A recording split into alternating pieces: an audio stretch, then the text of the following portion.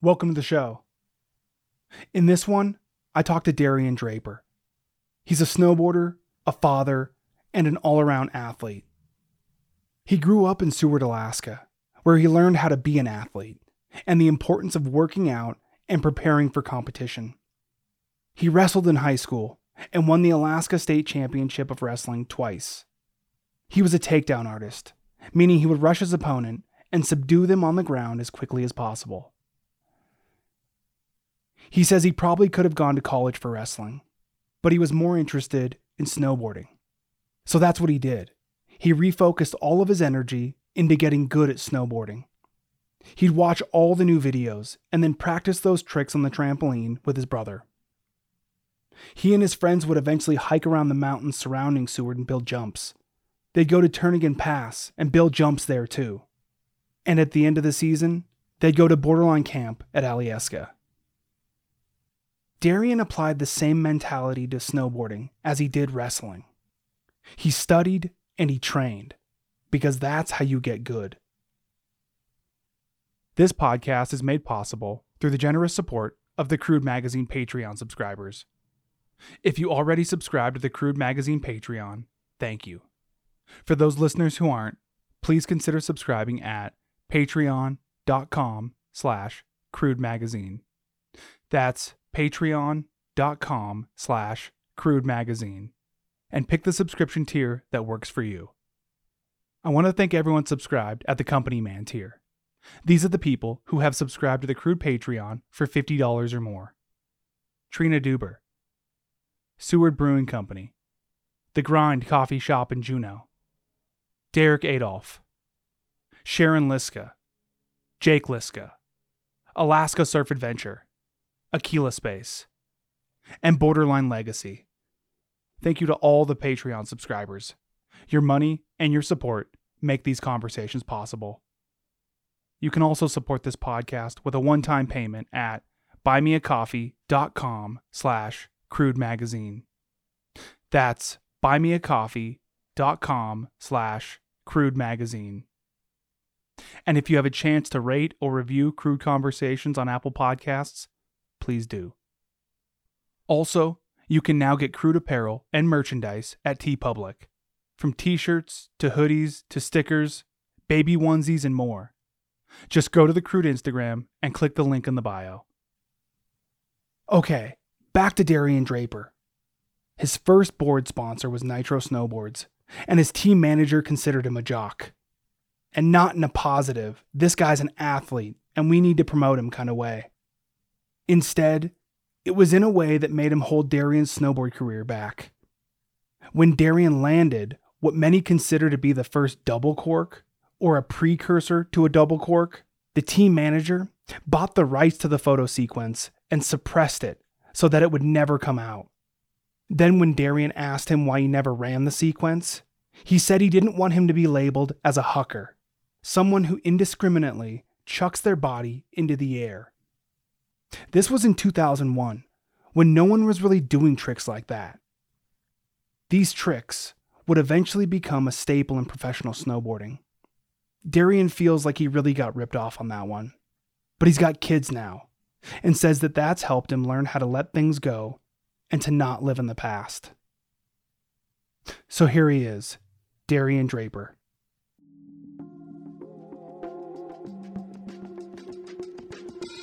This red light right here, it means we're recording.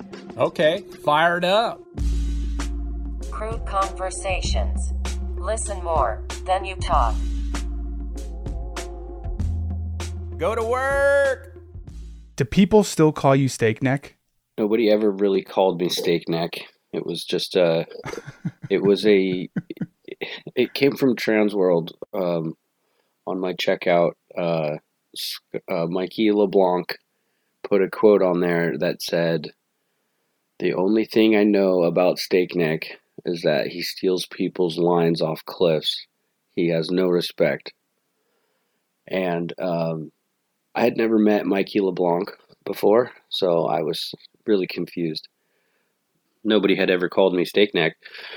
And so I kind of did some recon on it and figured out that he had gotten some background info that I was a wrestler, and I guess that's where it came from. But the whole thing was a surprise to me, and no, nobody ever called me Steak Neck until that came out, and people that really knew me didn't really call me that. But it was kind of funny, you know. It was like, do I just go with it or be pissed about it? So I just went with it. It was pretty funny nickname, I thought. So Yeah. Yeah, I thought so too. You know, I remember the people that called you it, like, say, if I remember correctly, like Bertner would call you it every once in a while. And I felt like it was jokingly, you know, like maybe now that I know the story and I didn't know the story before, I wonder if maybe the people that did call you it were just trying to put like a comical spin on something that actually did have like its roots in a little bit of animosity. yeah, I think it did. You know, as Mikey was friends with this guy Tonino Copain, was the team manager of Nitro at the time, and I got no love from that guy. He was you know, behind the scenes calling me a jock and a wrestler, and you know, basically like when the boards came in, you know, all the other guys in the area got the pick of the boards before I did, and yeah, it wasn't really ideal. That dude, he kind of fucked shit up for me. So, In what way? well, um, when I landed the double backflip backside rodeo, there was a sequence photo taken of that. Kevin Westenbarger shot a sequence photo of that, and it was clean. It was the same jump that was on the Borderline video, 49th chamber. And that was sent to him. He bought the photo from the guy and never ran the photo. Really? Yeah, so basically he bought the rights to the photo, and basically Kevin couldn't sell it to anybody else, and so it never got ran. He told me that, I asked him why he didn't run it. You know, he said, I didn't want you to be labeled a hucker. Huh. That's interesting. I didn't know that. And so, like 6 months later, it might even have been longer. I think it was like the next winter or whatever. There's like a 4-page flip out of JP Walker doing the same trick with a frontside 180. So you could say I was a little pissed off about that. Yeah. You know, there's this technique in journalism, not good journalism, but what it is, and I forget the exact term, but it's basically like to dead a story. What happens is a publication like the National Enquirer, right? That doesn't really have like a lot of, like people don't really trust it, you know, like Bat Boys on the cover and stuff. Right. But they'll buy a story and they'll buy the rights to the story, and then they own those rights to the story. They run the story in kind of like their publication that people don't always trust, and then it never really goes anywhere. And I think that there's also another technique where, just like you said, a news organization will buy a story and then just hold on to it, you know, and then they own the rights to that thing and it never gets released. That's wild. Yeah, that sequence photo never surfaced anywhere, which was really kind of strange because there was nothing happening like that. This was 2001, 2000, yeah, I think 2001, and yeah. But anyway, yeah, there's a little bit of you know, what do you call it?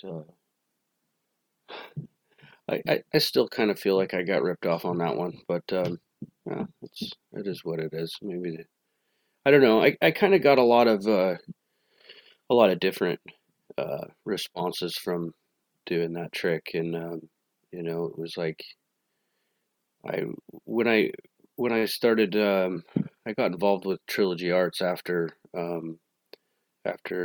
Nitro and dealing with that team manager guy that I didn't really get along with, and I filmed another one of those tricks, and it was in the backcountry, and it was landed really smooth, and it was like it was the best trick on my part by far, and Mm-hmm. we kind of had some connections at that point with Standard Films, and I had shot a whole kind of a bunch of 16 millimeter stuff with Standard Films, and when my stuff got on the chopping block, the Ruben Sanchez, the owner of Trilogy Arts, told me that Mike Hatchett called that trick a double heel catcher, Huh. and it kind of I don't know, it kind of just opened my eyes to where like I think that people that's exactly what some people didn't want to see snowboarding going in that direction. They said like basically it's turning into aerial skiing at that point where they're doing, the arms out, as they take off and they're spinning and flipping doing like, Yeah. and Yeah. so I don't know, I could kind of see that that outlook on it, but my thought in when I was in, that point of my life was let's do some shit that nobody's done. Yeah. Yeah, let's do some shit that nobody's ever seen before. I mean, that's the coolest shit I could think of. Like nobody's ever done this before, or at least I've never seen it. Yeah. Yeah. No, you were the first person that I ever saw do something like that. And I remember thinking, and we were all very critical, back then about like snowboard tricks and like keeping it pure. But I thought it was cool what you were doing, and I remember seeing it you said it was in 49 Chamber, right? Yeah, And so all that to say that although we were very critical, I felt like we weren't critical of you doing that, at least like in our own circle, in Alaska. yeah. I can't say I ever felt anything but people. I mean, everybody in my Alaska circle was stoked on it. I mean, Yeah. they were like, "Holy shit!" Like, it was clean. Like, held a grab. Like, Yeah. it looks fucking sick. Like, Yeah. So I never got the like, dude, that shit is whack. Like, but I got that from Nitro and even Standard Films. What was it like to get that reception from these people that are kind of, they're the gatekeepers at that point? Yeah, I don't know.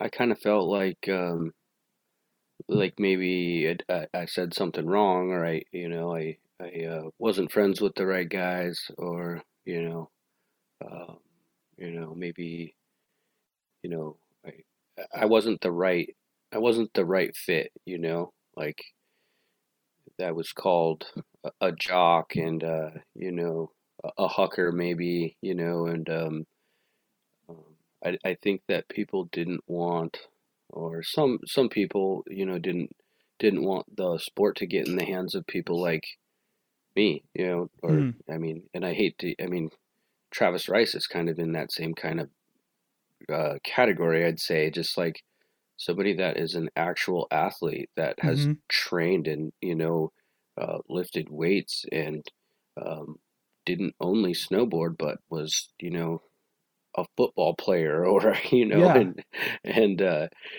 had done some serious strength training to get to the point where you can throw a double rodeo and or take a beating off of a 60-foot cliff and get back up and go back for more. You're Yeah. not going to do that if you aren't um, physically trained to do it. And I think that a lot of people didn't want to see the sport go that direction, but it was inevitable. It's in the Olympics. Yeah. Yeah. And like you said, Travis Rice, you have Mark McMorris, who's at least from what I've seen, seems to be following in Travis Rice's footsteps, really good snowboarder, but also like, he works out. He's really intent on like being an athlete rather than, you get hammered the night before and then you make your way up to the mountain and you're able to land these tricks that are worthy of like being in competitions or on film, but you're hungover. That's not like sustainable. Right. Yeah. The thing about that is I was hungover, Okay. The day I filmed with Trilogy Arts for the first day, I mean, I just woke up and was super hungover. I had got very little sleep and was still able to get out there and land the hardest thing I could possibly do. And but I being an athlete as a high school kid, I was kind of trained to do it right and get sleep and Yeah. and do all that. But run off to college and you get hammered and still go hit the kicker the next day. And when you landed that double backside rodeo for the first time, what was that like for you? So it kind of came in steps. I was doing double backflips, and I was at a local spot here in Seward. We built a jump out on Mount Alice, and it was one of those jumps that just kind of had like a never-ending landing. You could just keep going, and it was kind of it was hard to get enough speed to really go huge. But I did a double backflip, and I was doing them like barrel roll, like I would go towards my heel edge instead of like towards my tail. Yeah. Like anyway, and so I was trying to grab with it and trying to just make it look good, because double backflips are, I don't know, they're cool, but it's like and it just kind of evolved. I had done a double backflip and I kind of landed 90 like towards the backside, and so I landed and it just kind of pivoted that way as I put the board to the ground, and I watched the footage when I got back, and I was like, holy shit, like I could totally do a backside 180 with that, and it would be like a double rodeo. And anyway, but I mean, it's still debatable whether that's a double cork or a double rodeo or just a double backflip, backside 180. But I really only landed that trick a couple times, and both of the good landed tricks were on films, and the first one was on the 49th Chamber, and the second one was on the first Trilogy Arts film was called How We Live. But the first one was on a park jump, and the second one was on a backcountry kicker. And the one that the guy from Nitro, he bought and then he kind of like hid away. Where was that at? That was at High Cascade Snowboard Camp in Mount Hood. And, Okay. Bertner was there filming. Borgstead and Bertner were there, and they filmed that same jump. But just a random dude on the ridgeline, was shooting the photos of that, and he approached me after that. It's like, hey man, I got that whole thing on photo, sequence photo, and so. Yeah, I just kind of kept in contact with him and just trying like, hey, is this going to make the magazine? Like, Yeah. it was like, I hope this makes the magazine because I think it's pretty cool. Yeah, that's interesting that you said JP Walker was the one who eventually like got a sequence, like possibly the sequence that you should have had. Yeah, possibly. I remember that coming out and flip, it was like one of those flip out, but it was a double flip out. It was like, Yeah. and it said on there, JP Walker invents a new trick. And it was the exact same trick as I was doing, except a frontside 180, which in my opinion doesn't even look as good. Yeah, that's frustrating. A lot of people probably would agree with that, but yeah, he was a big name guy, and I'm just a jock. So I didn't get the 4-page. I mean, when you said that, I thought it was funny, that you're like, I'm just a jock, but were you saying that like in a negative way? I mean, no, not in my opinion, that's not a negative thing, but I think that it was kind of, twisted in that way, like, oh, this guy's a wrestler, like, Mhm. like, I don't know. Like, I guess I kind of have like a little bit of, you know, how do you say that? Like, resentment, I guess, Yeah. about that portion, and how all that went down was like, I remember all the Nitro guys were like the dudes wearing fucking bum hats and cut off knitted gloves and hitting rails in Salt Lake City, Hmm. and that was what was making the magazine, not somebody that's doing something new or something that's it all just depended on what you look like and who you were friends with, and I was referred to as the wrestler Really? from those guys, yeah, from that Nitro crew. So anyway, yeah, I mean, being a jock, I mean that was what got me to where I could do that kind of shit on a snowboard, Yeah. and if that made me have funky style or whatever you thought about it, that's what it was. So And how did you do in wrestling? so I won Alaska State Championship, well, 3A, would be small school state championship, twice, at 140 and 152 pound weight classes. I won the wrestling state championship. Um, and, yeah, I was really close to winning the state championship the 2 years before that too. So I was a contender for a state title for 4 years that I was in high school wrestling. Later on, I was um, I was voted as the best wrestler of the decade in my weight class. So Really? 152 pounds, I was declared the wrestler of the decade for voted on by the coaches in the small schools of Alaska. Wow, that's awesome. Yeah, I'm proud of it. I worked real hard at that. I studied hard. Learning kind of the style of wrestling that I ended up being, which was kind of an offensive. I was a takedown artist, as they would say. So I had a low single leg takedown that was pretty tough to defend. So, but yeah, I busted my ass and worked really hard at that, and I was really successful. I probably could have gone to college and wrestled, and I was way more into snowboarding. Could you explain to me, in reference to you being a takedown artist, what did that look like in like its most, shining moments? uh, well, so the style of takedowns I kind of adopted was John Smith's low single leg takedown, and I wasn't the kind of a wrestler that would come up and tie up with somebody, like grab them by the head, or Hmm.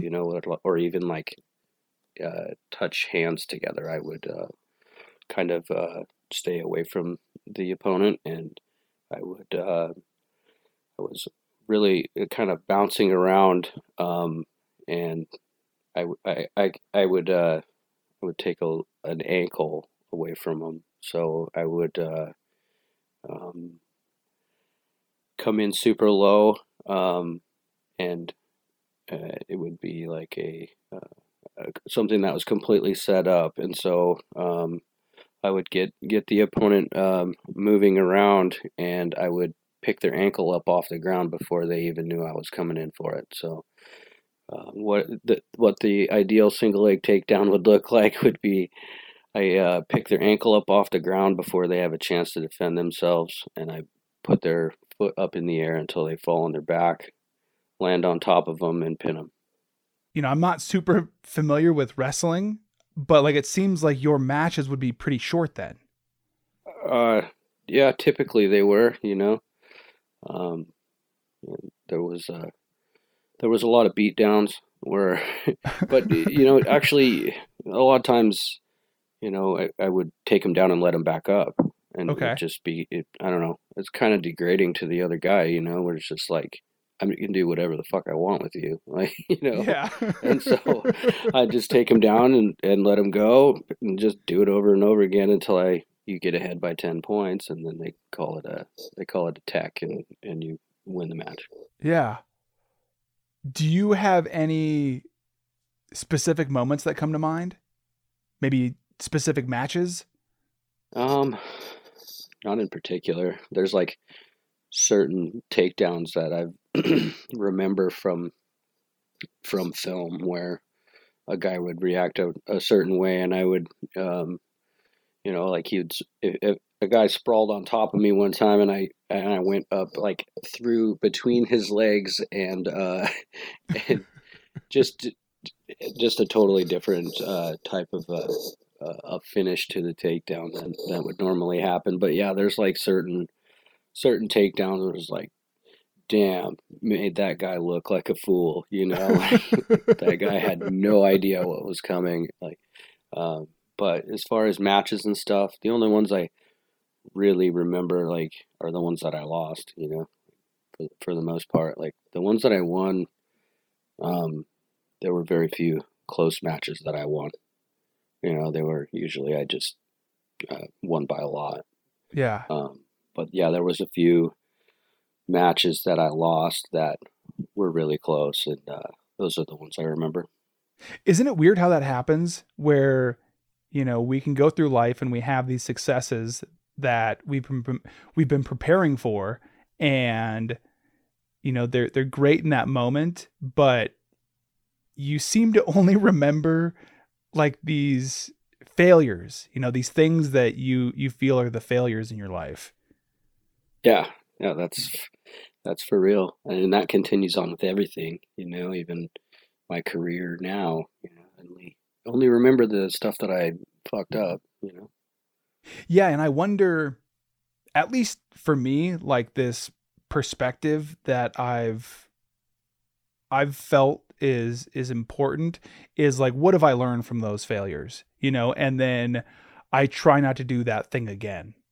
Yeah, for sure. I think um, I've learned. I mean, everybody learns more from failure than they do from success, I think. But yeah, my career, you know, my job that I'm in now, I do HVAC and plumbing, heating, refrigeration stuff, Mm-hmm.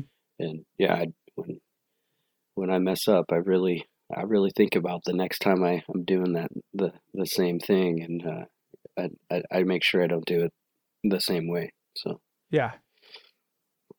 but it's the same in snowboarding. You know, Yeah. you mess up and you get hurt. You know, you think about it. Was there a moment where you messed up, or in your mind you failed at something in snowboarding, and then you were like, all right, I'm not doing that again? Um, yeah, I don't know.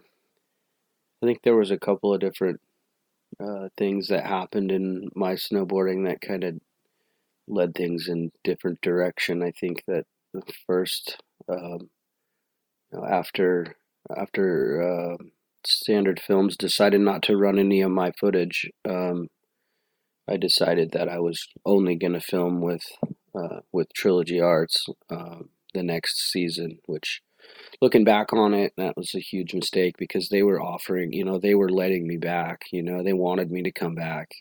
And, you know, I was the most elite crew in snowboarding, and I was pissed off to, you know, oh, you guys didn't run my shit. And, Mm-hmm. I felt pissed off about it. So I decided, like, well, fuck those guys. I'm just going to ride, you know, with Trilogy Arts, and we'll film our own video. And then that season I broke my leg super bad. Um, you know, just was jumping a silly little street gap thing over some water pipes, and I came up short. compound fractured my shin, and that was pretty much the ender. I tried real hard to get back into it, and I remember even like snowboarding again the next year and landing on that leg and just dealing with the most insane amount of pain, and just like thinking I can fight through this. I can get this all back, and yeah, it just kind of dwindled from there. Like the company Trilogy Arts just kind of it wasn't really selling any snowboards like we had anticipated, and just yeah, my leg was fucked up. I mean, like I had 7 screws in my shin, and I'm still Jeez. trying to film a video part, and Yeah. there was a couple of glimpses of some cool stuff, but all in all, it's just if your video part's not better than the year before, it's not a success. So, I tried really hard to get back into it for years and years, and it just was never the same again after breaking my shin. And was that because it hurt, when you landed on it, or was it, all psychological? Yeah, mostly just it hurt. Yeah. Okay. Yeah, it was mostly just pain, and I fought through a lot of it, but I mean, geez, even years after, that my shin has been a lot of pain. I think I'm in a place now where I don't hurt as much, but it's been 15 years now, so the first 5 years out of compound fracture in my shin, there was a lot of pain. I mean, even running on a treadmill, is still painful. So yeah, it's something that definitely has affected my entire life. But yeah, I think is mostly just dealing with the pain, and just not being able to do what I did before. In my opinion, you've always been a really strong rider. Just watching you ride, you can tell you're solid, and you have a great understanding of where you are in the air, in your rotations, and in your flips. Where do you think that comes from? I used to jump on the trampoline a lot as a kid. Okay. Yeah. I remember learning, my brother and I learned how to do double backflips on the trampoline. And so he would bounce me, and I'm like, I'm going to do it, and like, Yeah. do like a flip and a half and like pull out of it, like, oh, I was scared. But ended up being able to do it without anybody else bouncing me or anything. And I remember going to borderline camp that summer and being like, I'm going to do a double backflip. And I remember being on the chairlift with Jesse Burtner, and I told him I was going to do a double backflip, and he said, I hate to burst your bubble, but the only guy that could do a double backflip on a snowboard is Jim Rippey. I'm like, oh yeah? And then I tried one at the final competition that season at borderline camp. I threw a double back off of the big air jump. I didn't land it or anything, but it was still cool to be like, yeah, I can rotate a double backflip. Did Burtner say anything to you after that? I can't remember. Okay. I can't remember, but I definitely was like, yeah, what's up, Burtner? Like, I'm gonna do it, and you're gonna see it. Yeah. But yeah, a lot of that air awareness stuff all came from trampolines, and just and then just getting in the air. Just built a lot of fucking jumps over the years. Yeah. Get to flailing around out there and kind of figure out how to finish the rotation, or at least not get killed trying it. And was this in Seward? Was this, you guys going into the mountains around that area and building jumps? Yeah, there was we got a handful of mountains that we hike around here. Mount Marathon Bowl had some pretty good kicker spots, and then Mount Alice and Mount Eva are all just our local mountains around here. Mm-hmm. And yeah, we built a lot of jumps, out in those areas, but we also went to Turnagain Pass and, and then, Borderline Camp, Borderline Yeah. Camp was like the main thing, somebody built the jumps for you and everybody's there. You're like, you're getting coached on, how to do this stuff. And that was the biggest thing. It was just like, dude, can't wait till camp this year, Yeah. I'm gonna walk this trick down, or I'm gonna do that trick, and yeah, I mean, it did a lot of backcountry kicker building and stuff, but where you really got stuff tuned in was at camp when you could just lap that jump and get pulled up by a snow machine or ride the chairlift to it. Mm-hmm. I talked to Tim Weiser, who used to work for Nitro Snowboards back in the day. He was a rep. Yeah. And I talked to him on the podcast recently, and he said that when he saw you ride at camp, he knew he needed to get you boards. Yeah, he gave me my first free board, I think. Okay. Yeah, it was at camp, and there was like a demo fleet there, and he's like, here, just take this one, Like, Yeah. and he was my contact at Nitro first. Yeah. What do you remember most about that time of year, camp? Oh, dude, just warm weather snowboarding, just Mm-hmm. riding that corn snow and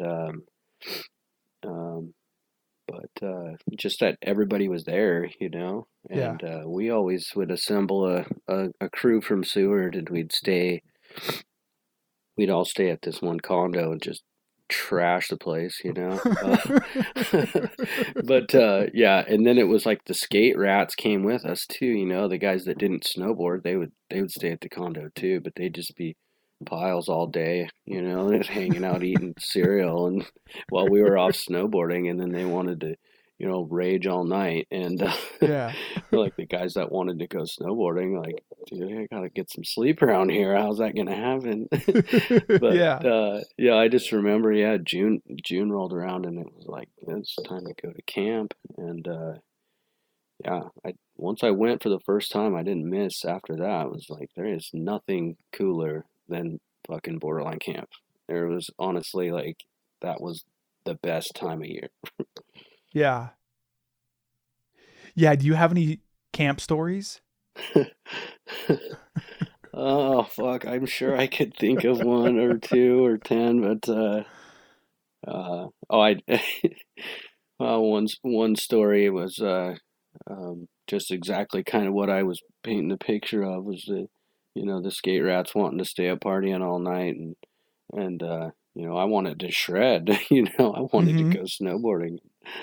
There was shenanigans going down in the condo, and my Seward crew, the SAC crew, were filming, stuff for our skate video, and they captured this moment of somebody coming in my bedroom to try and fuck with somebody that was sleeping, and they got slapped across the face. Like, they like come in the room with like a handful of peanut butter to swipe on somebody's face, and my face comes in from where you can't see on the other side of the door, and just like a big old smack.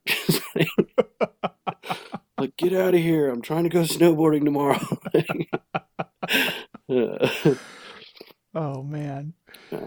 But yeah, snowboard camp, that was the best time of year for sure. And when were you introduced to Borderline? I mean, I always was shopping at Borderline. So my dad started a business for my brother and I when I was young, and I'd pretty much save up all summer to get geared up at Borderline, in the fall. And I just remember going into Borderline, like, I don't know, like 12 years old, like, dude, where do you get all this money to buy all this stuff? Like, dude, I'm mowing lawns, man. I mow lawns all summer. Yeah. So yeah, I mean, I was going to Borderline, when it was in the mall and stuff. So, like, I don't know. I think I started skateboarding when I was like 10 or something like that, and started snowboarding at 11. So yeah, that was about when I got introduced to Borderline. But yeah, I definitely was only shopped there pretty much. I mean, but yeah, it was cut grass all summer to make enough money to buy a new board and new gear and yeah, it was definitely the cool place to shop. What was the first snowboard video you filmed for? Well, it's my grandpa got me a digital video camera when I was like 16. But I guess that probably wasn't the first ones that we filmed. We had some little local videos that we kind of put together around here. Some friends of ours would film some things and but I don't know. I guess I think that I don't know which Borderline video was the first one I was on, but what was that one? It wasn't 100%. It was Survival of the Tightest. That's a good one. That's what it was. That's what it was. But really, before that, like there was no other film to like be a part of. It was like, and I just kind of got hooked up with Borderline after Borderline camp, and it was like, I just remember I got a board from Tim, and then I got a car and a video camera, and then it was just on from there. But yeah, it was Survival of the Tightest, and yeah, that was everything. Film for that video.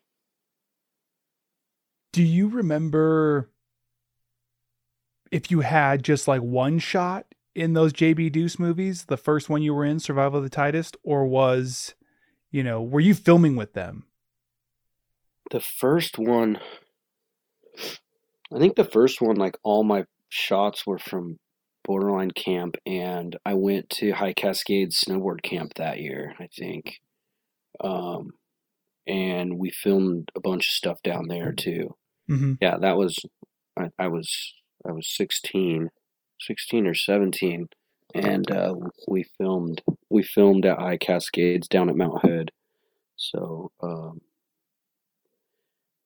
don't think before that we really ever like were trying to film a video part. I was kind of a busy kid and was always involved in sports and stuff, and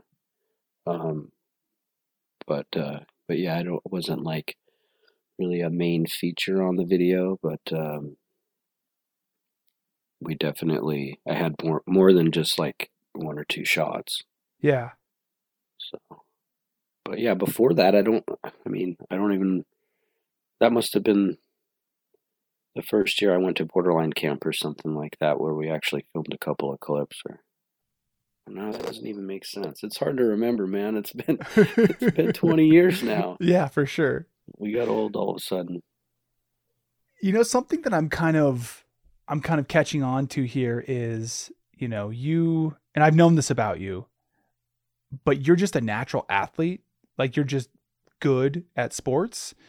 And I wonder, when you got into snowboarding, were you like, I'm going to get really good at this. I want to be a part of the filmmaking scene. I want to be a part of, the teams. I want to be part of Borderline. I want to go to camp, and I want to be part of like the action. Or did you just kind of fall into it? I was just a fan of snowboarding.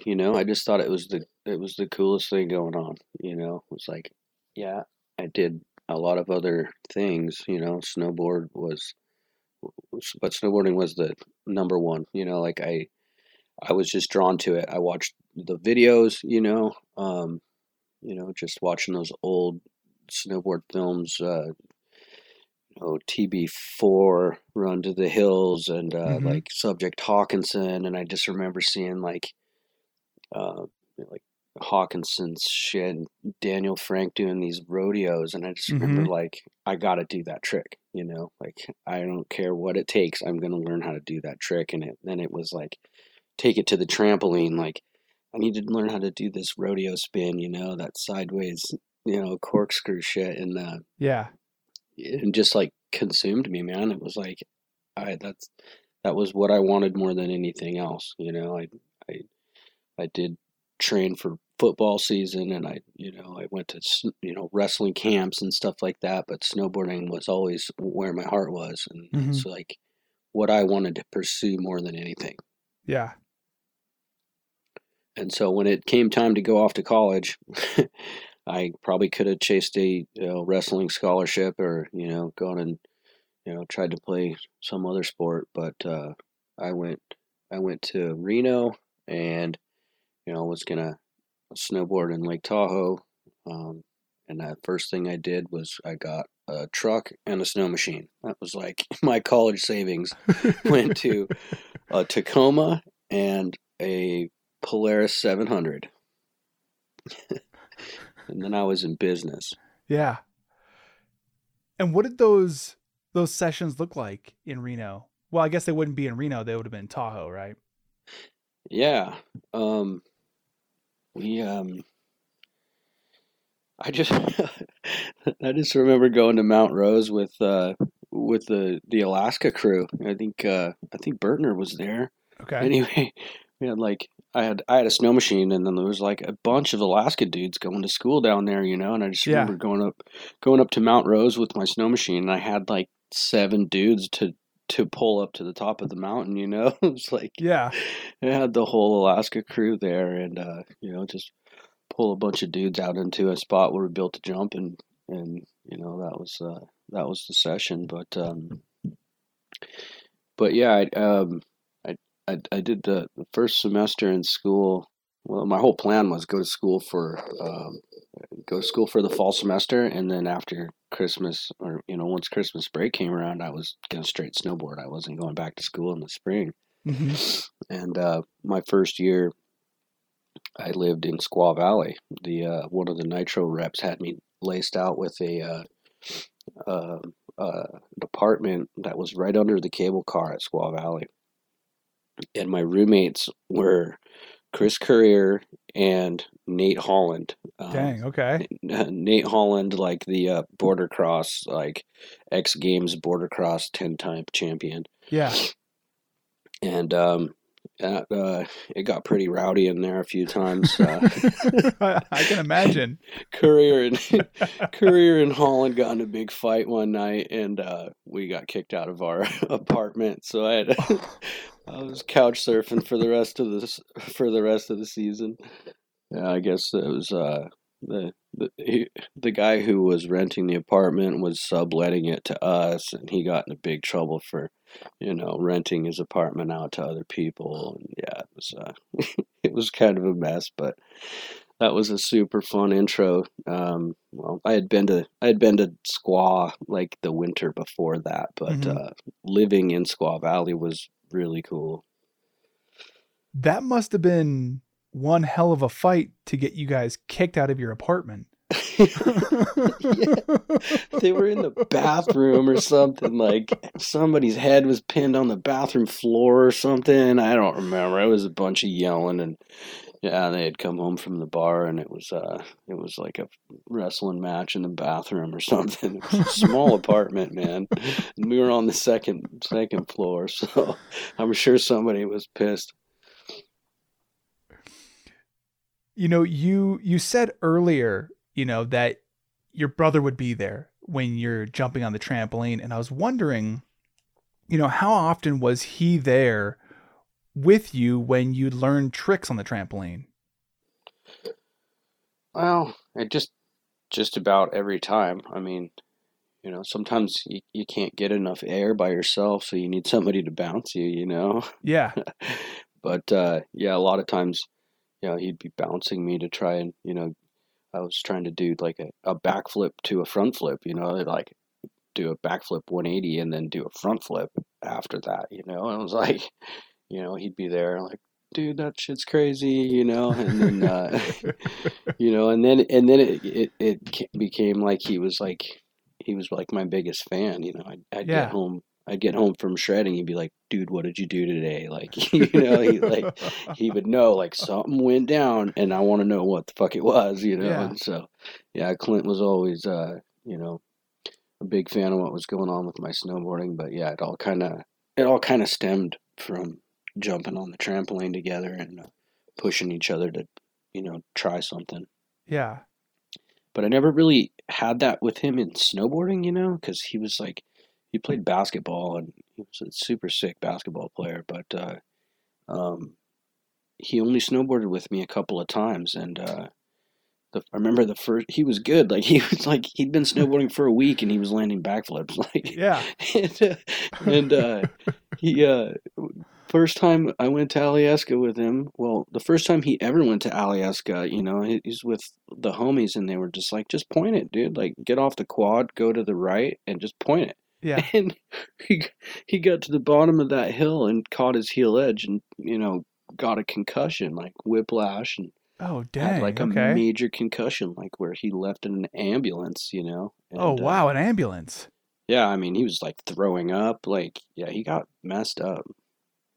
And I think he did snowboard after that, but I remember it just was like it was always bad luck or something. Like he just got this brand new Atlantis set up and we went shredding and he broke his binding like the first day out on it. I was just like, dude, why does this always suck for you? It's just the funnest thing in the world, but it doesn't work for you. But anyway, yeah, I don't know how that would have been different to have my brother out there snowboarding, but I don't know.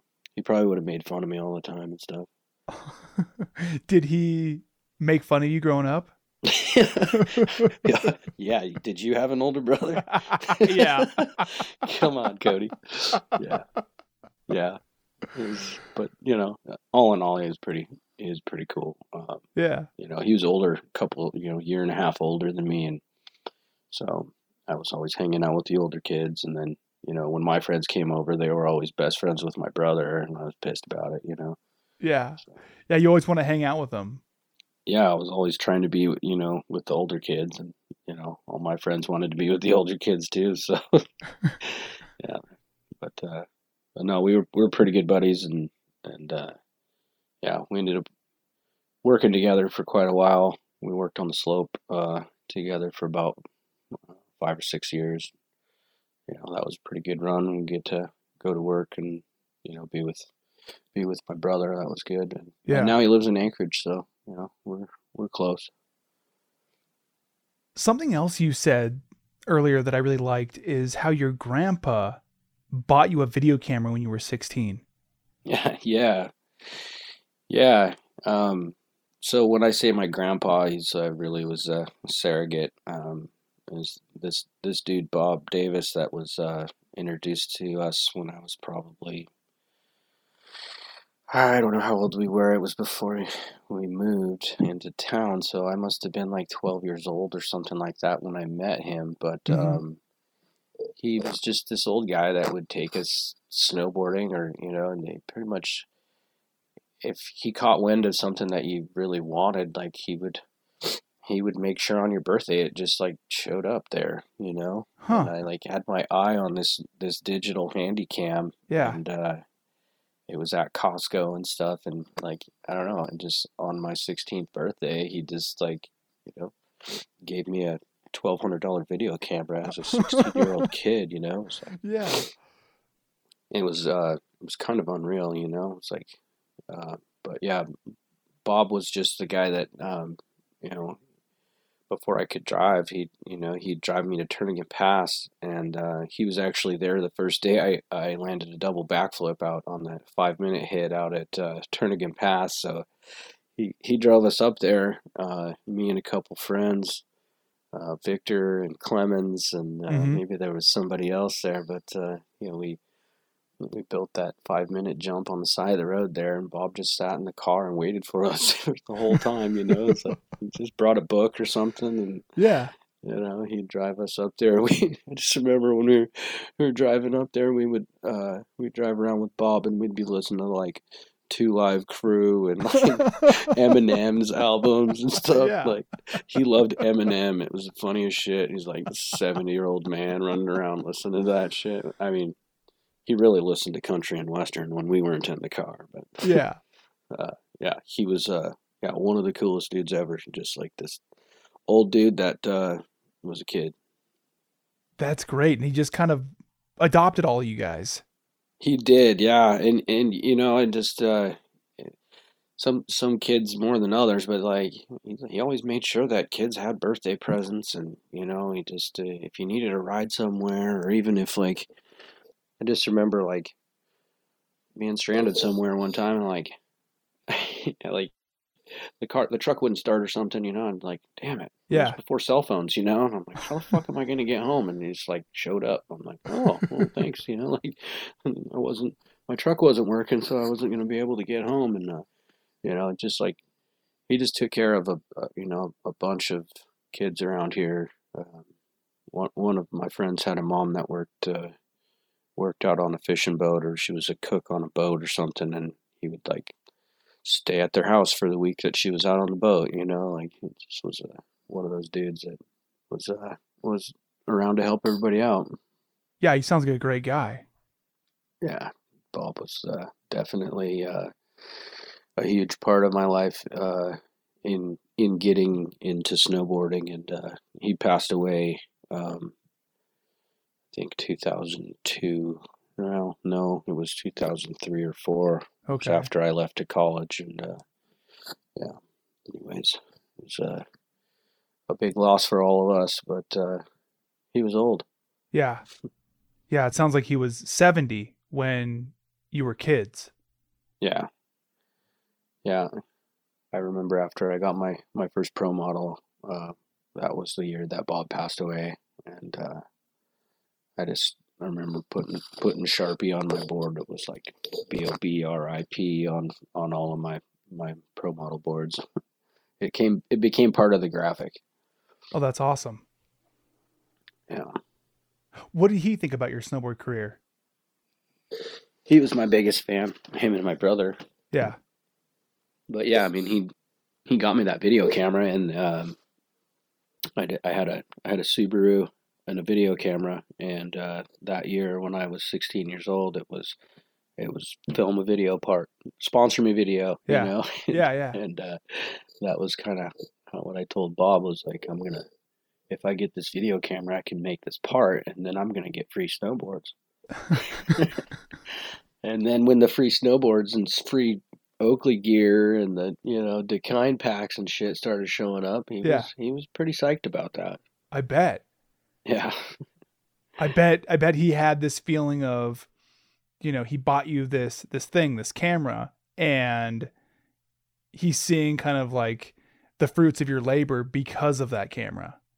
Yeah, and he just like, I don't know, he just knew the drive that I had to make it happen. He's just like, yeah, you want to do it, you can do it. Here it is. Yeah. Yeah. What was it like growing up in Seward? Awesome, man. Seward was great. So when I was young, we lived out of town, 7 miles out of town, and I just remember that neighborhood being full of kids my age, and we were, you know, riding bikes all around all summer, and riding snow machines and stuff around all winter. And I think I was 14 when my parents bought a new house and we moved into town, kind of closer to the school.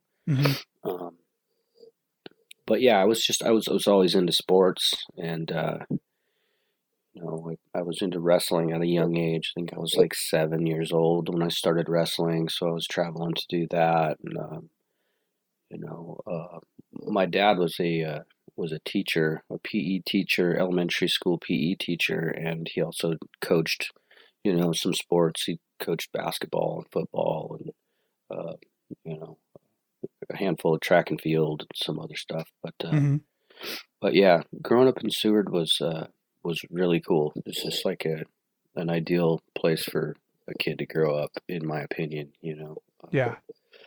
Especially that out of town day and age when we had the crew that would just ride bikes around out of town, you know, out in our little hood, and, you know, building forts, and, you know, yeah, just being kids running around in the woods. My dad, you know, he's got the boat in Seward, you know, and he's had his boat there for a long time. And I have spent a lot of time in Seward, from a young age. And I remember when I was really young, I rollerbladed. Yeah, dude. And honestly, those moments of just blading around Seward at nighttime with those lights, on, and you can just shred the streets right in front of the harbor right there, and down the roads all over the place, are just some of my like secretly happiest moments when I was a kid. Dude, that's so funny because, dude, my whole skate crew, we used to blade, man. When we were like in the 6th grade, man, we were blading, and it was every day after school. We'd be down in the harbor and shit, ripping around on the blades. Oh, that's so funny, dude, because I experienced the same thing. That was such fun times. Yeah, there's just this feeling of freedom in it. You're out there, you have like your own mode of transportation. Maybe it's like a similar feeling as you get when you first get your car, when you turn 16 and you can kind of rally around. But, I was probably like 9 or 10 or something, and I got my blades, and, it's nighttime, it's dark, but you have the street lights on and you're just feeling the wind in your hair, Yeah. Oh man, I know exactly what you're talking about. The blades were so fun. So did you ever strap on a snowboard and get pulled around town by a car? Didn't this come up on like Facebook or some shit like recently? That's where I got it, yeah. Yeah. Yeah, dude, I remember, well, it started off like back in the day getting pulled around by snow machines. I remember before I even snowboarded, we were getting pulled around on skis by a snow machine, and getting pulled around like that. And then it turned into a snowboard, and then the snow machine turned into a car. Yeah, definitely. When it snowed a bunch in town, I remember getting pulled down 2nd Avenue, and there's a big ridge of snow in the middle, a median of snow in the middle of the road. Mm-hmm.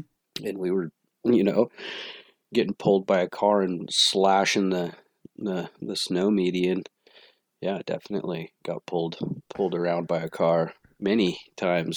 I remember my best friend growing up had it was before I had turned 16. He got this new, it was like an 80s style Chevy truck, and it was first snow of the year, and he pulled me around on the Seward Highway, and I totally destroyed my snowboard and just didn't really even think about it. But until it was all done, I'm like, damn, that was really stupid, But yeah, many times been pulled around by a car or a snow machine. Yeah. Would you do that now? I thought about it this year, man. We got like a 2.5 foot dump. I'm like, man, where's the tow rope? Let's fucking do this. Do you feel like you still have that sense of adventure that you did when you were younger? Well, I don't know. I split board now, so I like to get out and do that. So yeah, I guess that sort of sense of adventure is still there, and if I didn't have kids, family here, I'd probably be heading out to tailgate or something, go to Valdez and shredding. I still, yeah, I would still be doing it if I didn't have other commitments, for sure. When you think about, when you were younger and you're snowboarding and you're also partying, what do you feel like was important to you? That's a good question. I know it wasn't school. I was supposed to go to school when I was in Nevada or Reno. That wasn't really important at all. I mean, I didn't end up getting a degree or anything like that. But yeah, yeah. I mean, snowboarding was really important to me. It was like what my hopes and dreams were, to pursue that and just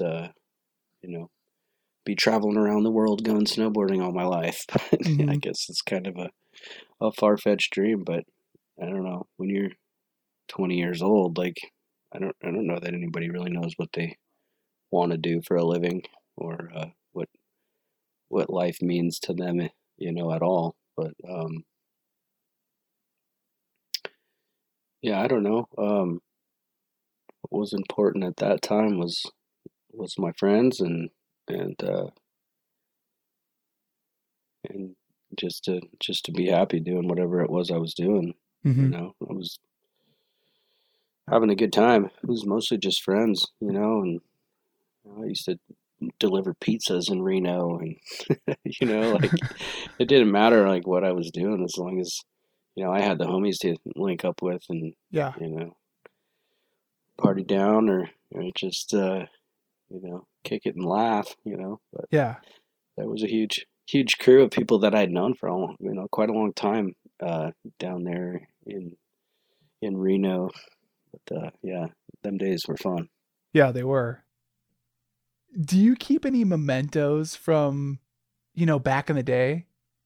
Oh yeah, dude. I still have like those old Borderline t-shirts, like, Okay. it's got like the skull with the crossbones dripping blood thing on there, and it says Draper on the back. It's like, Oh, okay. I still have one of those t-shirts from like the team all got a shirt and stuff. Yeah. And that shit was super cool. And yeah, I still have that one in particular. Like, there's been a lot more that I've lost and don't have anymore. But yeah, I've got all the pro model boards that were built from Trilogy Arts. So there was 3 of them, and I've got those. I've thought about making an art piece or something with them, but they just sit in the closet. But yeah, definitely have like a handful of things from that part of my life around. I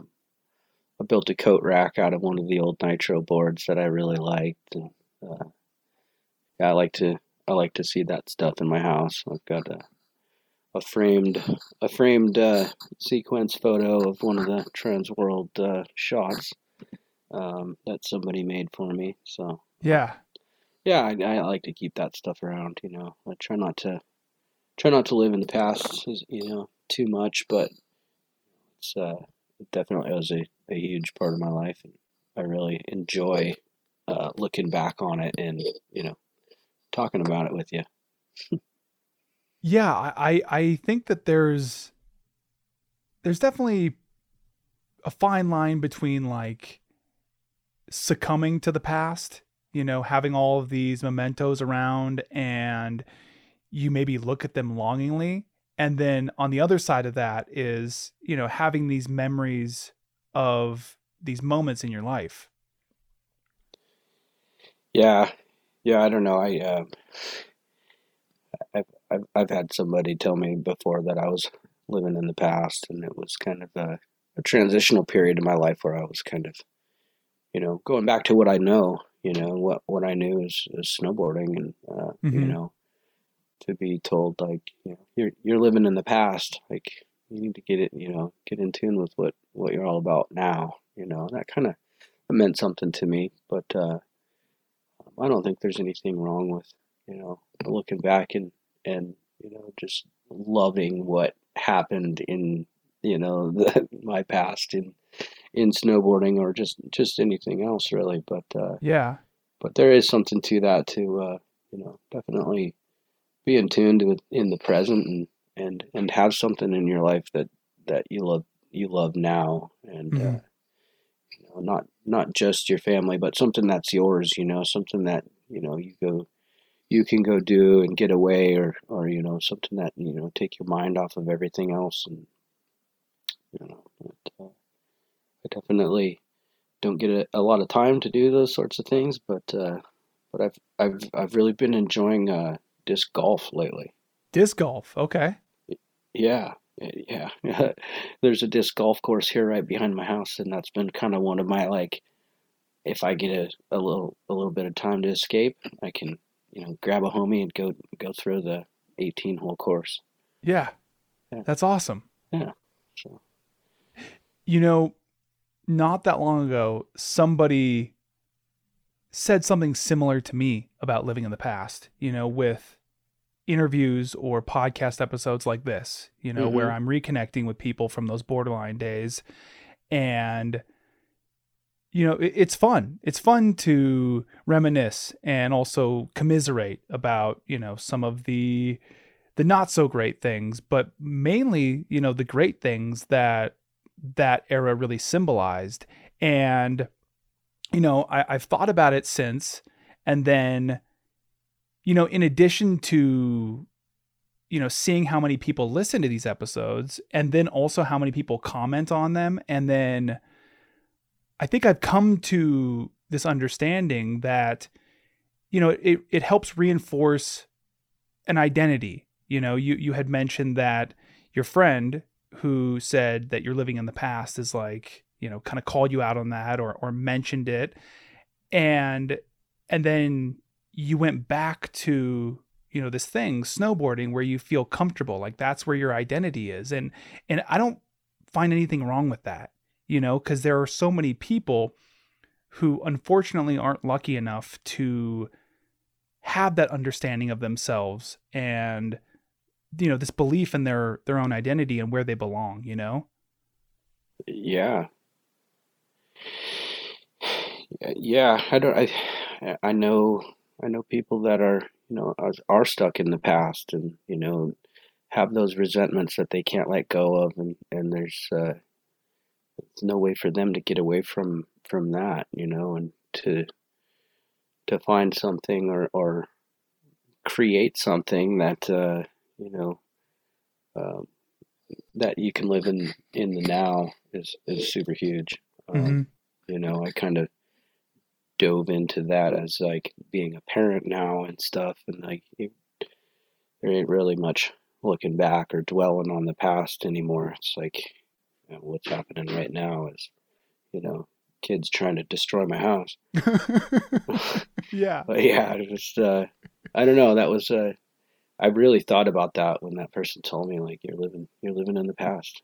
And it took a while to kind of really let it set in or really like kind of do something about it. But and like I honestly kind of thought about that when all of this stuff kind of came up too. It was like, oh man, like we're and like your crude conversation stuff and it was initially Borgstead when he was trying to start the blue and gold thing, and he was like messaging me about something, stories from the past and stuff like that. I kind of was thinking to myself like, man, when are we gonna go back and relive all that stuff? But it's actually really fun.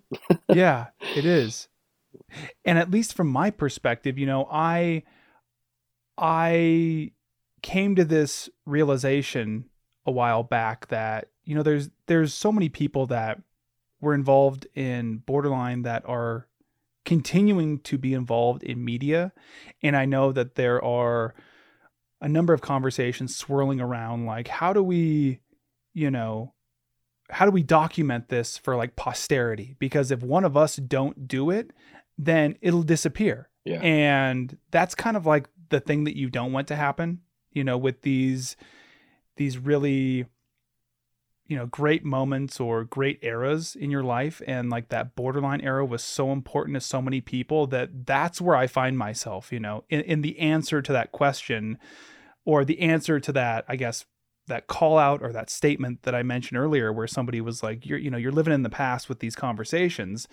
And I'm like, I don't think I am, actually. I think I'm preserving the past.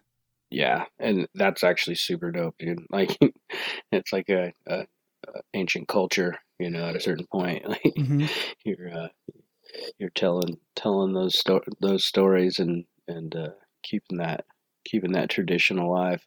But there's definitely something to that period in time where, like I said, like borderline camp was the coolest thing going on, and if I was gonna miss that, I probably would have wanted to die. Like Okay. there was something super special about that whole scene and that whole period of time, and it wasn't just me. Mm-hmm. Yeah, I think that's a really important point, is that it was this collective experience. You know, it wasn't just me and it wasn't just you. And we weren't just out there having a great time with like two buddies. You know, it was generations of people. Yeah, dude. I think about like how many like sponsored snowboarders came out of that era. Like, dude, nuts. Like, just countless people that just killed a snowboard in so many different areas. And it was all just bred right there, you know. It was all, and I don't know, I think it kind of had to do with just getting everybody in one place at one time too, you know. It's like you really see what everybody else is capable of, and if you weren't at that level, you know, you were trying to get there. Yeah. I just remember Lando just fucking going to the moon, dude. Like that fucking hip jump, like holy shit. And that's, you know, that's when shit was getting super real. That year must have been like, I don't know, 2003 or 4 maybe. And it's just like a lot of these guys are really, really, really good athletes and are maybe even close to being some of the best on the planet, which Lando pretty much proved, you know? Yeah. And, you know, there's no question. I think there shouldn't be any question in anybody's mind who is the best snowboarder to come out of Alaska. So,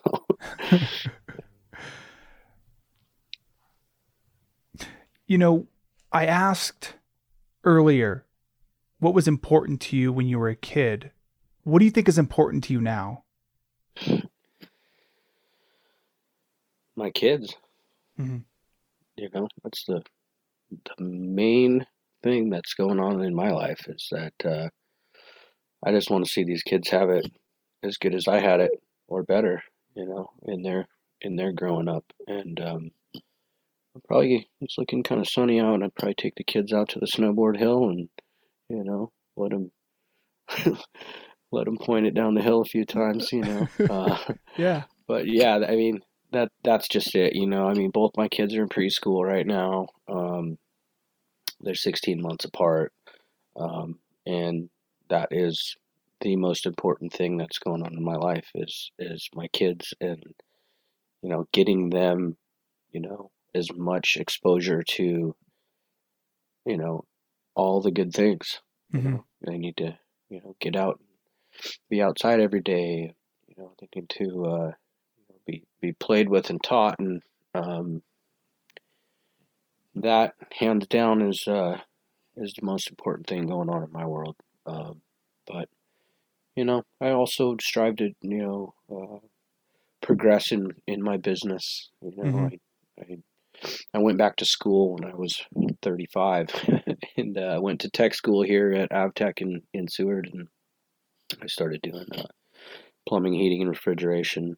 And I always owned a business, but I still had the lawn care and landscaping business here, you know, up until that point. And but in that business transitioned into being this plumbing, heating, refrigeration business that I continue to run. But you know, progressing in that, and, you know, just kind of figuring out how to help people, you know, with their heating and you know, plumbing kind of needs here in my hometown. You know, that's something that means a lot to me. You know, to be a good service for people that are in need. You know, I mean, like it's cold out and your heat's not working. You know, there's only a handful of people around here to call, and so that's important to me. You know, that you know, I keep up on the new stuff and keep providing a good service for the people in town here. You know, especially the elderly people. You know, like sometimes I go and do a job that I don't particularly want to do, but like, who else is going to help this old dude with his toilet that's leaking? You know what I mean? It's like, it sucks. I don't like crawling around on the floor next to somebody's toilet, but it's it means a lot to me. I wonder if this is just me catching on to this, or maybe you had many people in your life like this, but what you just said about, helping elderly people, like who else is going to help them? Like who else besides me in, this small town of Seward? It reminded me a lot of Bob. Mm-hmm. Yeah. I don't know that. I mean, like I said, I ran a lawn care and landscaping business for, all of my upbringing, and that's how I was able to, get the things that I, needed and wanted. And a lot of those clients were, older people. Um, but yeah, I don't know. That guy for sure, my surrogate grandpa, definitely left a mark on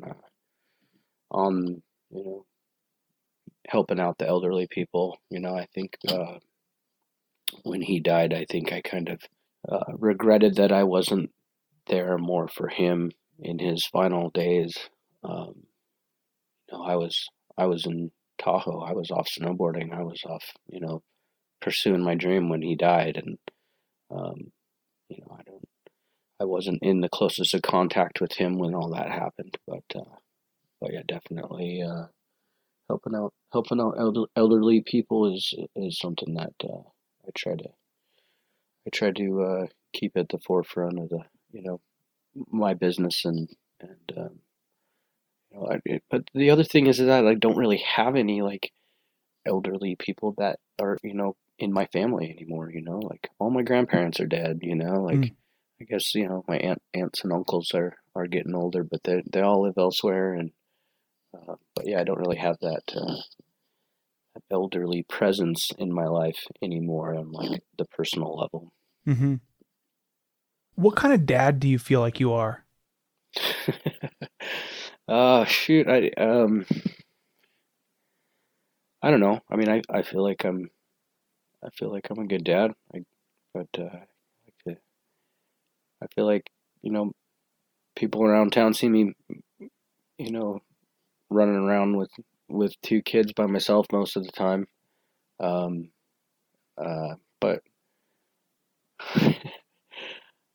I don't know. I kind of hope I'm not that dad that's always yelling at my kids or anything like that. But they need to be yelled at sometimes,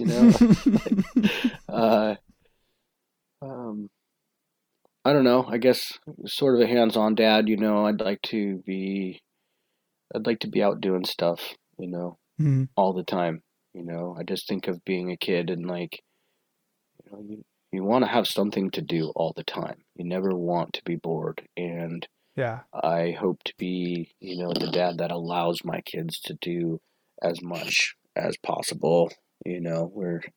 Lately we've been going to the swimming pool a lot, and the weather's getting nicer, so we're kind of, spending more time outside, and the kids want to get on their bicycles, and Remy's showing some interest in skateboarding, and, I just want to be that dad that gives them the opportunity to try and do anything.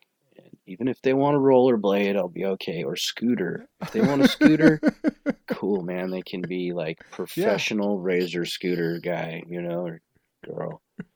So, but yeah, I just want to be, I don't know. I guess I feel like I'm the dad that's going to, just kind of let them get into, whatever's going to be the most fun. If one of your kids, wanted to be a professional rollerblader or a professional scooterer, is that what you would? I don't know how that would work in that situation. Or, a professional snowboarder. I wonder. I mean, I'm sure you would sit down with them and have these conversations about like,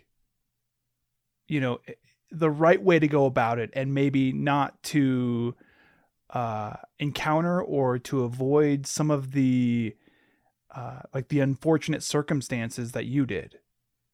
I don't know. I don't know if I guess unfortunate circumstances as far as getting injured and whatever, but I don't see anything wrong with the way I went about the stuff that I did. You know, it was all a learning experience. But yeah, if they were to get involved in some kind of action sport, or you know, something that was, you know, like snowboarding, I would have a lot of insight on you know, how to go about it. And but you know, more than anything, you know, I think that the what I would have to tell them would be to keep them safe more than anything, you know. Mm-hmm. I think it's so easy to get hurt. It's so easy to, you know, do something that's going to affect the rest of your life, you know. Mm-hmm.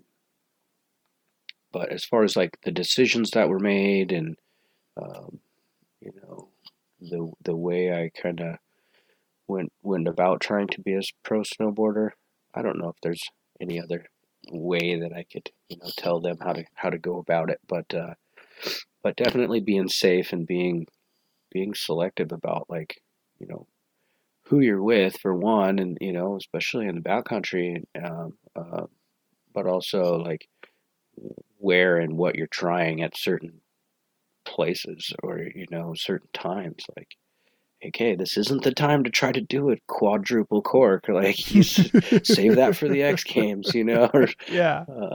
but yeah, definitely, there'd be some coaching involved. And, yeah. And what I meant with that question, or a piece of it when I was referring to unfortunate circumstances, was your time with Nitro, or companies like Nitro, and maybe how to avoid people and business practices like that. Yeah, I don't know. That was kind of like something that, like, I didn't see, didn't really see coming, you know. Like, it was kind of like behind the scenes, like, oh hey, this guy's talking shit about you, you know. Like, Yeah. so it wasn't like something that like I chose, because there was parts of Nitro that was awesome, you know. There was Mm-hmm. this guy Chris Kuster that was, you know, the international marketing manager, that was just like stoked on me, and like anytime I talked to him, he was always just super awesome, you know. And anytime, you know, I ever needed anything, he would just get it to me. And then the other side was like, oh hey, my boots blew out, like to the team manager, be like, oh well, just, you know, poke a hole in there and, you know, fix them yourself, you stitch them up, or like, you know, like, Yeah. just this one angle was just like not quite right, and I knew it, you know. But as far as like being involved in it, it wasn't really like, I didn't really see any other avenue. It was just kind of like the it was like the opportunity that was presented to me, and in some ways Mm-hmm. it was really good, and in other ways it was really bad. But you know, it ended up turning out to be like something that wasn't good for me in the long term. But maybe I would, like, if my kid was in that situation, maybe I would kind of have a little bit of insight on, like, hey, like, this guy isn't doing what he's supposed to do with an athlete that's got a lot of potential. Like, you know, Mm-hmm. um, you know, I just remember I went to Utah. It was one of my first years in down in Tahoe, and I went to Utah, and I was like all excited to meet this team manager guy. You know what I mean? Yeah. And I didn't end up even meeting him. You know, it was just like, this dude just blew me off, and Mm. you know, and gave me, you know, the last pick of the boards, like, just like, you know. And I felt like I had a lot more to offer, you know, that program than what he kind of, you know, he just didn't like me, you know what I mean? And Mm.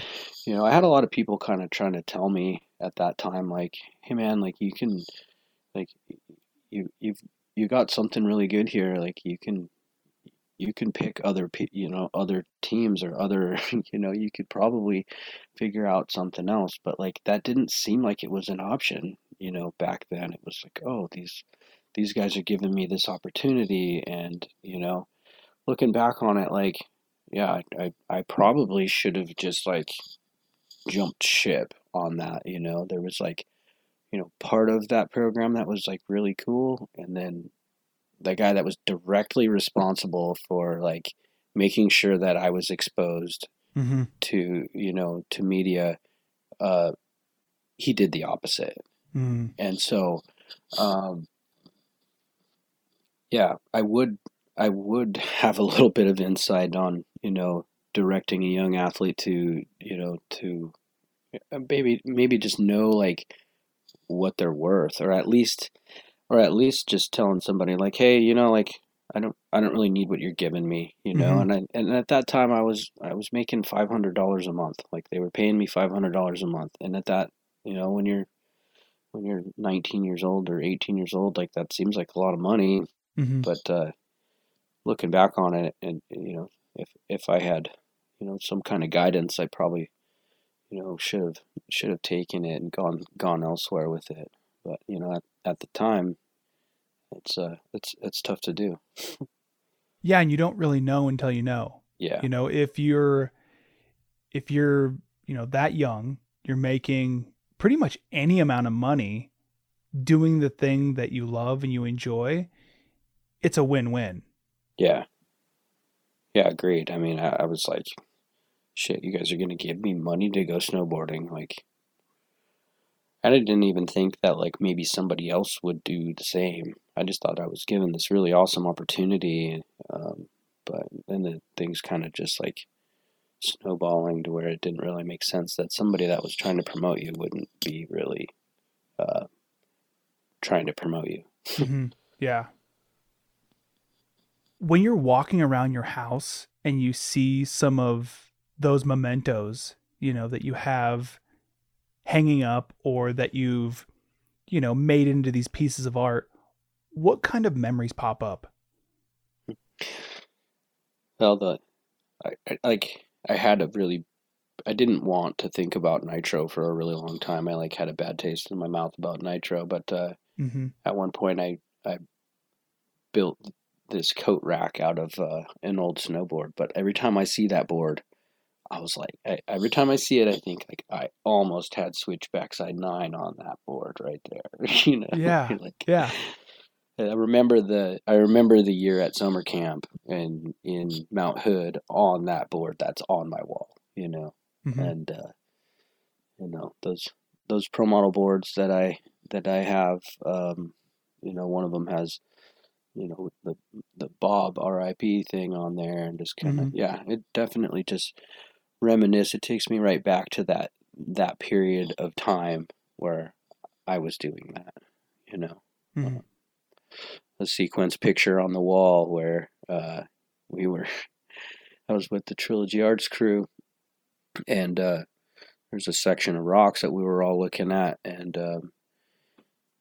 so and so wanted to do this side or that side, and I said, no, I just want to jump over the whole thing, and so that was the shot, and then Yeah. so I got that shot. It made the magazine, and then the rest of the session was people jumping off parts of that, Yeah. so like they were doing tricks off like the top half of that jump or that rock that I jumped over. Yeah. But yeah, so definitely think about those particular times, and I just had a really good memory. I was looking at Freddie Kalbermotten's Instagram page the other day, Mm-hmm. and he had gone back to Tahoe, and he basically he did kind of like a flashback on like his first year he filmed with Standard, and he came to Lake Tahoe because his part didn't get filmed where he's from because he got hurt or something,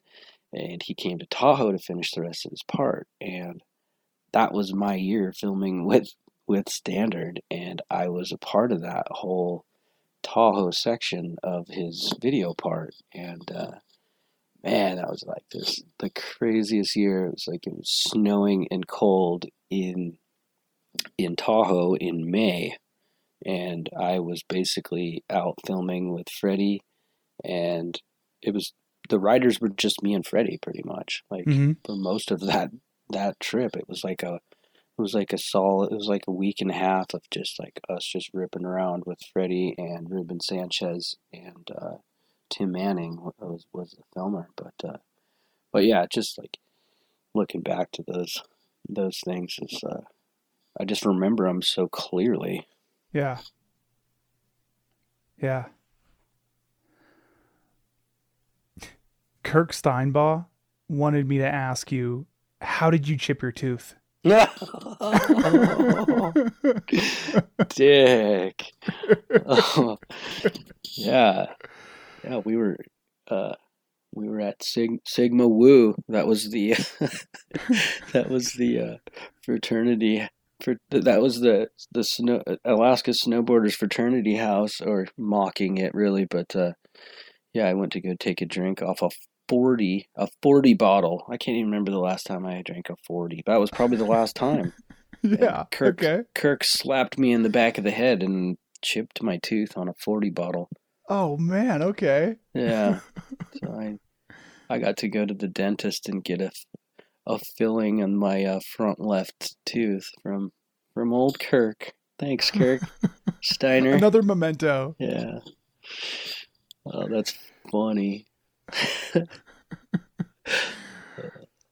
Well, Draper, that's all the questions I have for you, man. Yeah. You know, when I originally hit you up about talking with me on here, you were nervous. Why? I don't know. I don't really know, honestly. I don't know. Just I don't know. I feel like I kind of faced a little bit of criticism in my snowboarding, and like people were either like a fan or a hater, you know, and I guess I don't know why I should have been nervous or anything, but yeah, you're either I guess you can either be a fan or a hater of the snowboarding, but as a person, you know, I guess that's up to you as well. But yeah, I don't know. I don't know. I was nervous. It just seems weird, but yeah. Yeah, I wasn't really sure if we were going to be, you know, talking directly about just like the snowboard era or not, but I'm kind of glad that that's kind of where it went, because that seems like I told you, it's like my life's pretty boring, like since all of that, but you know, that's the fun stuff to talk about. Oh, I was talking about this the other day. This might be fun to add in. Was like, so on that trip to Utah that I mentioned, thought I was going to meet my team manager, but ended up just like, we shredded hard. I got some really good clips out of that trip.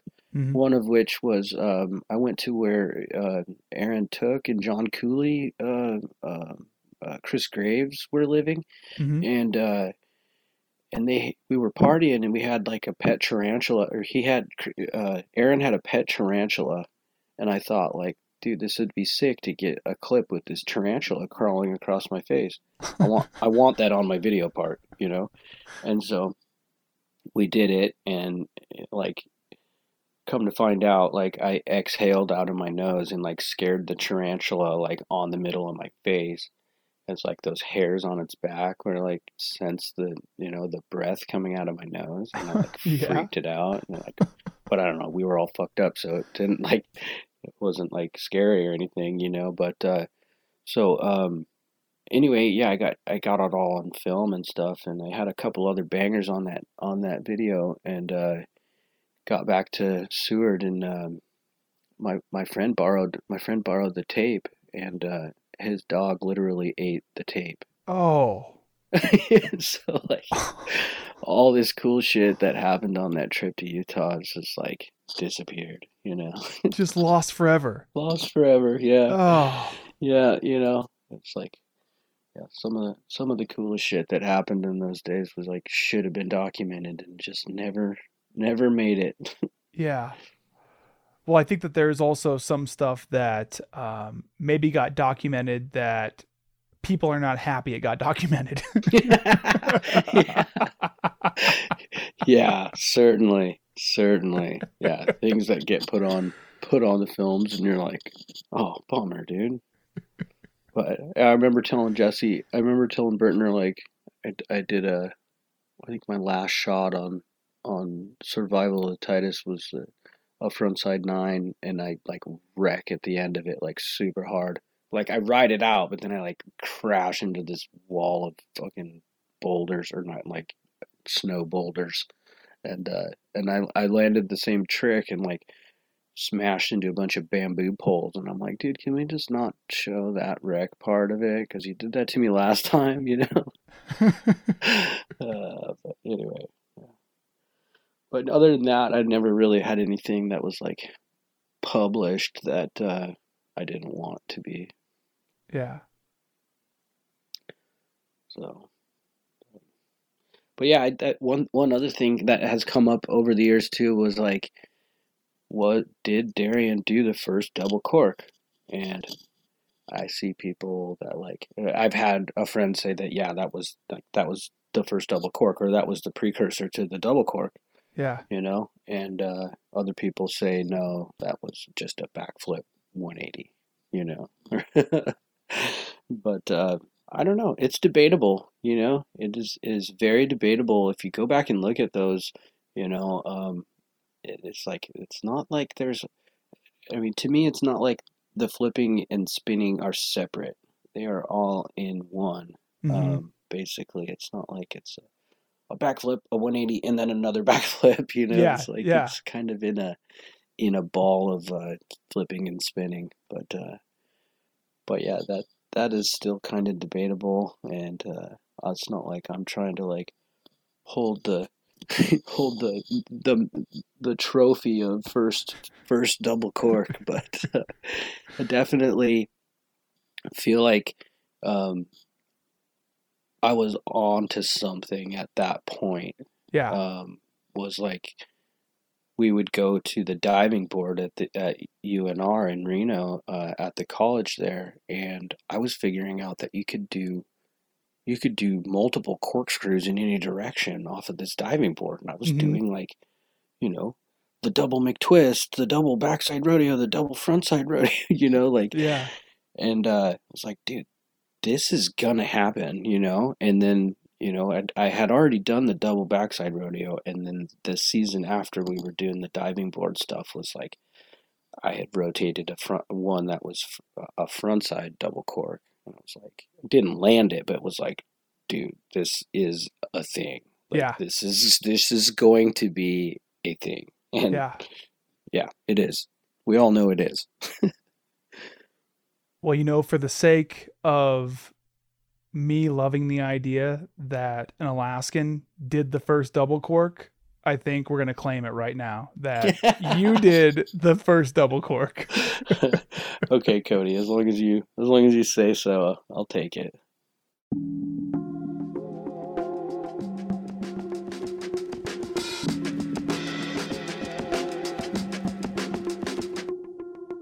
You can support this podcast at patreon.com/crude magazine. You can also support this podcast with a one-time payment at buymeacoffee.com/crude magazine. Crude Conversations is written, hosted, and produced by me, Cody Liska, for Crude Magazine. Music was produced by Alcoda Beats.